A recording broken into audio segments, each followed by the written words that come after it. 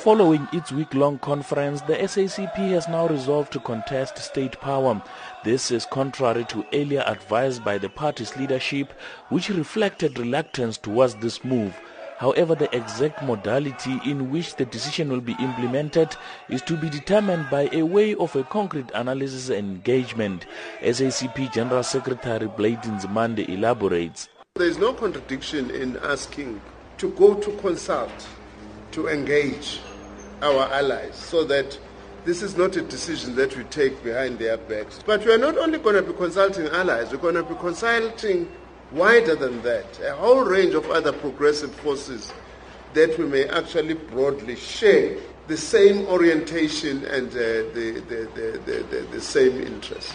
We are not going to seek permission from anyone, but at the same time we want to say, given these new conditions, how should they actually be working together? Because we still believe that the alliance is still relevant.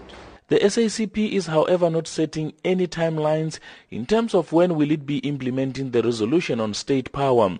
This fueled speculation that the party will convene a special congress to enact the resolution after the ANC's elective congress in December if its preferred presidential candidate does not win. However, Nzimande dismissed the narrative. The ANC conference in December is very important because it's likely to determine the future of the ANC itself, which in fact may have an impact in terms of the trajectory of the country.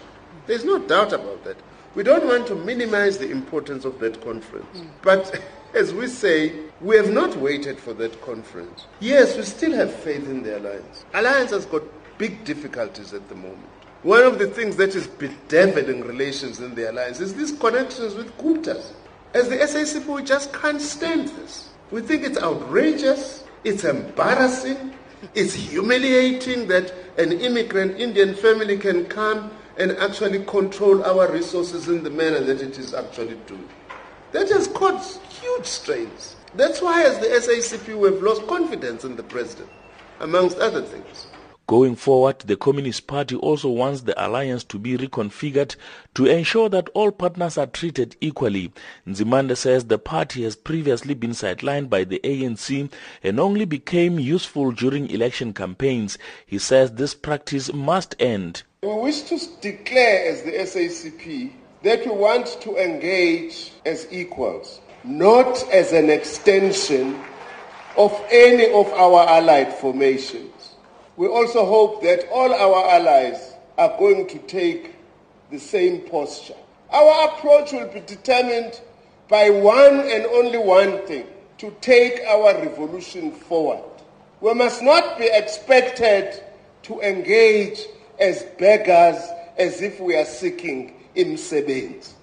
The SACP says it will continue to play a leading role in consolidating a popular front of working class and progressive forces to advance, deepen and defend the country's democracy and national sovereignty. I'm Amos Phago in Boksburg.